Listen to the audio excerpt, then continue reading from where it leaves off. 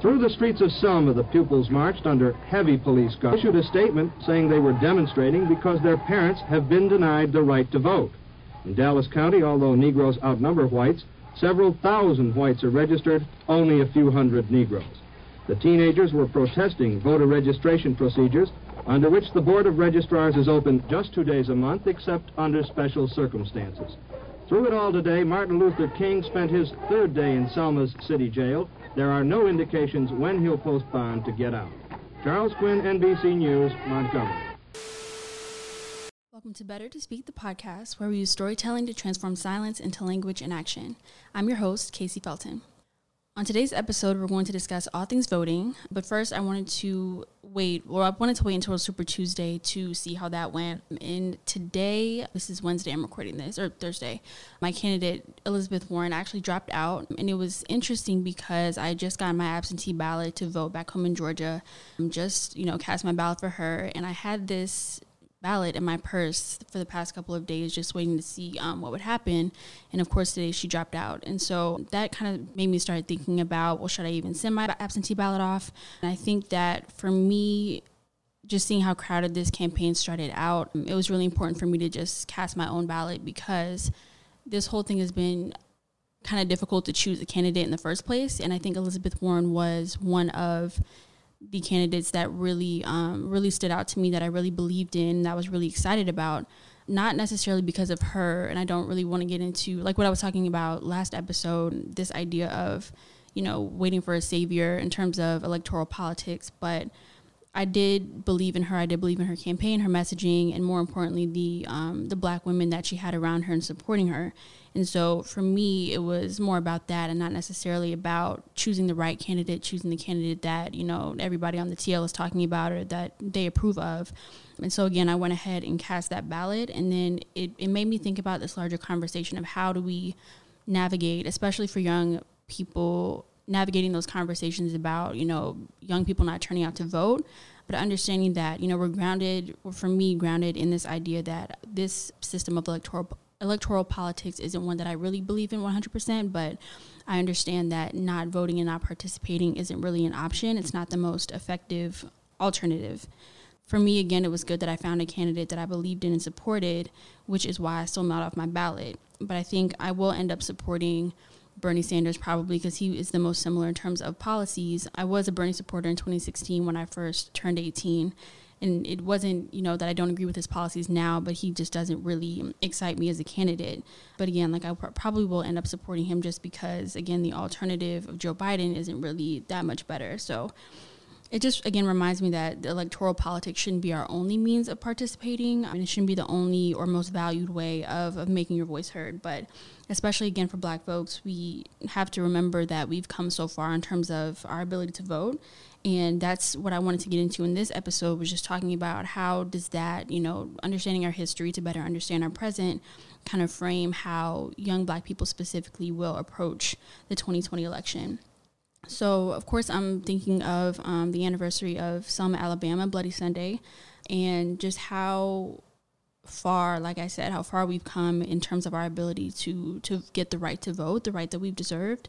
And in that, making that link from then to now, I don't think that society paints a clear enough picture for what motivations or what benefits that we get from voting. I think the conversation is always, you have to get out and vote. Like I saw some celebrity had a t-shirt that said vote or die. And it was like, of course it is that drastic at the end of the day, but I think it's not just, it shouldn't be painted as such an alarmist thing. We should have more creative, innovative ways of making it clear as to why voting is so important. And it's interesting that, it took Donald Trump for us to be so motivated to vote, but my fear is that we won't have a long-term game plan for what civic engagement will look like or what the strategy to mobilize voters will look like past January 21st, 2021. And so going back to the overall dialogue about voting, especially for young people, is the very patronizing and at times condescending tone that I feel like older generations take with us over exercising our right to vote.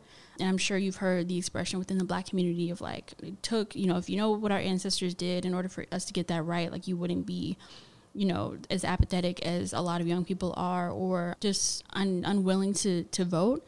And I think when you do take the time to go back to that timeline of Black voting from the Black codes, the Dred Scott decision, all the way up until Stacey Abrams' gubernatorial race, I often feel that, again, instead of educating young people and getting us energized, we see the finger pointed at us for, disappointing turnout rates. And so I think back to the whole, when the Popeye's chicken sandwich first dropped, and there were people in line literally outside of the building for the sandwich, and people were throwing shade, talking about, oh, we should have this energy when it comes to voting. And I think that there's a difference between that and, being the person that actually goes out and registers people to vote and takes that same energy off of the TL and changes it into actually trying to mobilize and get people, registered to vote and making sure that they have the resources to make an informed decision.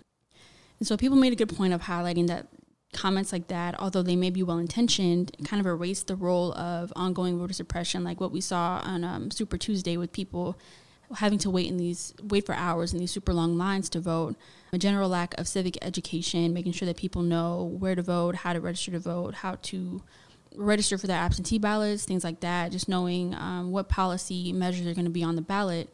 Different factors that make it hard for people to vote. And so I think of, that Tyra Banks meme where it's like, stress the importance of voting without the condescension. And then we also don't hold space, like I was talking about earlier, for the idea that certain candidates and policies just aren't enough and they don't meet the needs of everyone within the Black community. And so it's hard to navigate that because you don't want to settle. I know a lot of people are like, well, the system is flawed, the system is rigged, but you obviously don't want to be a part of the group who just doesn't choose to vote.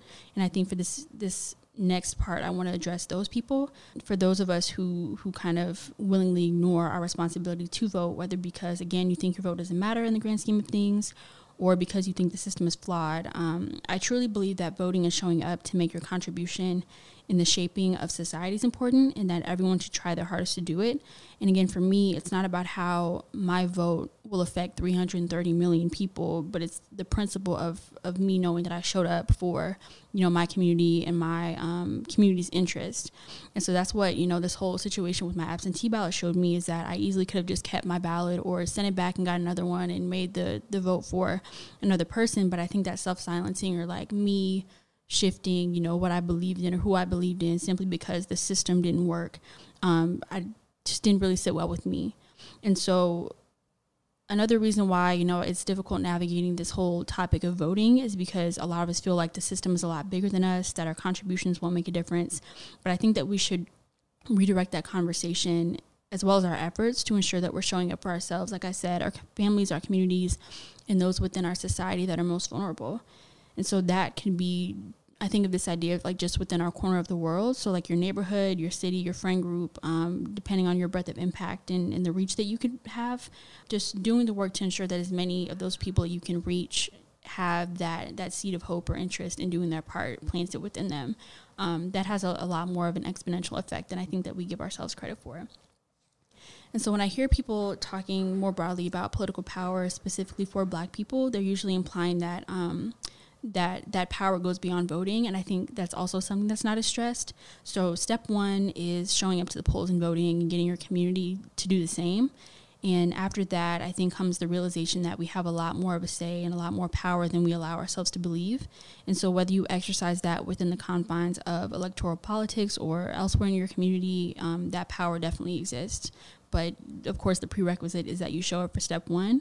And so going back to what I was talking about earlier, if it's an issue of candidates not being the best representative of your community, or, your community's interests or policy measures not matching up, then that conversation needs to be had and stressed. And so another thing is that I feel like we are told to settle a lot for different candidates, and waiting for a savior to come up, waiting for that perfect candidate, instead of really investing into leadership within our own community and making sure that the people who are coming up have those tools and those resources, and that, we're making our voices heard and our concerns heard. And so that we're at the table in the development of these candidates' platforms and not waiting just to see what it is and then seeing if it measures up. That's one of the reasons why I really like Warren, is because there's an organization called Black Women For who endorsed her, and they were really, really imperative in not just, putting her name on their website and their platform and making T-shirts, but they were really, really, really pressed her to be held accountable to making sure that she's actually, about the things that she had in her platform. And so they always talked about, or the women that were a part of that group were always talking about how they were constantly checking her on different policies, and not just policies pertaining to the Black community, but just across her platform.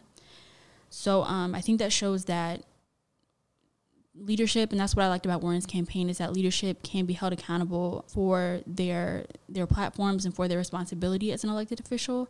They can be held accountable for their just thoroughly examined as a leader and what they're hoping to bring to our communities.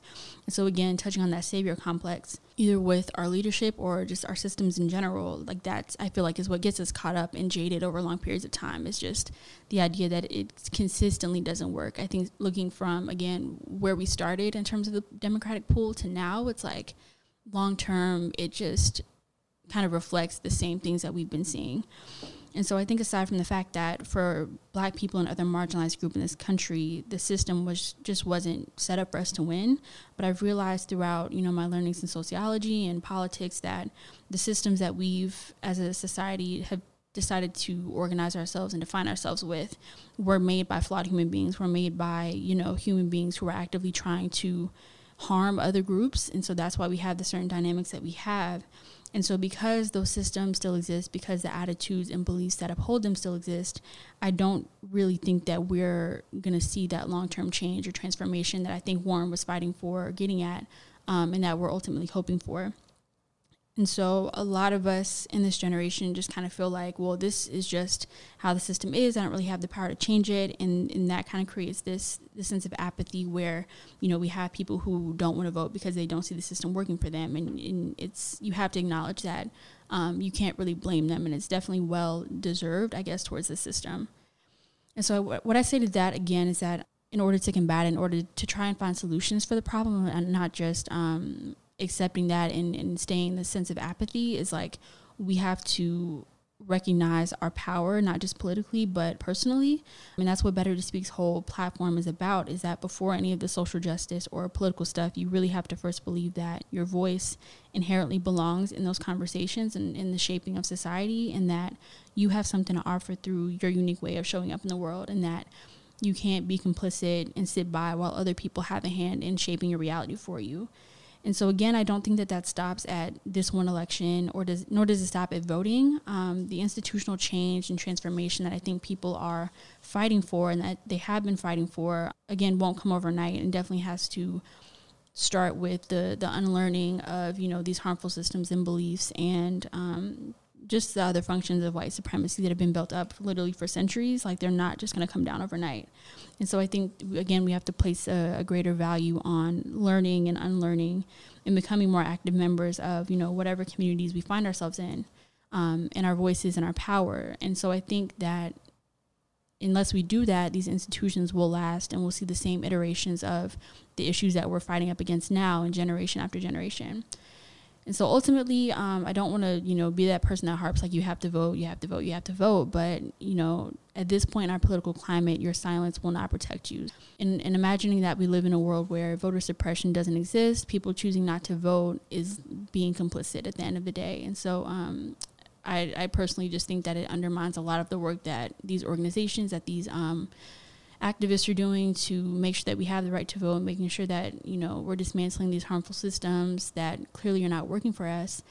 And it doesn't require that you be an activist per se, but it can be as simple, again, as you having conversations with your friends and your families, even though that may be difficult, but like the people that you choose to be in community with, and having those conversations and ensuring that everybody is doing their part, and making, your plans to vote, making sure that, you have the correct polling addresses, that people are registered, getting their absentee ballots, just talking over important local ballot measures and platforms of your candidate, and not just, for the presidential election at the top of the ticket, but for local officials as well. And so other ways you can get involved with local organizations and register people to vote, or check their voter registration, or get their absentee ballot. Just find whatever works for you, even if it's one time, or you find something that you commit to for the election cycle or even further. Just try your best to do your part, because it is important. So that's it for this episode. This has been your 20-minute PSA on voting, brought to you by Better to Speak. You can find us on social media at bettertospeak_, or at our website, bettertospeak.org. Make sure to tune in to future episodes where we'll dive into various socio-political topics with the goal of transforming silence into language and action. Again, this has been your host, Casey Felton. Thank you for listening.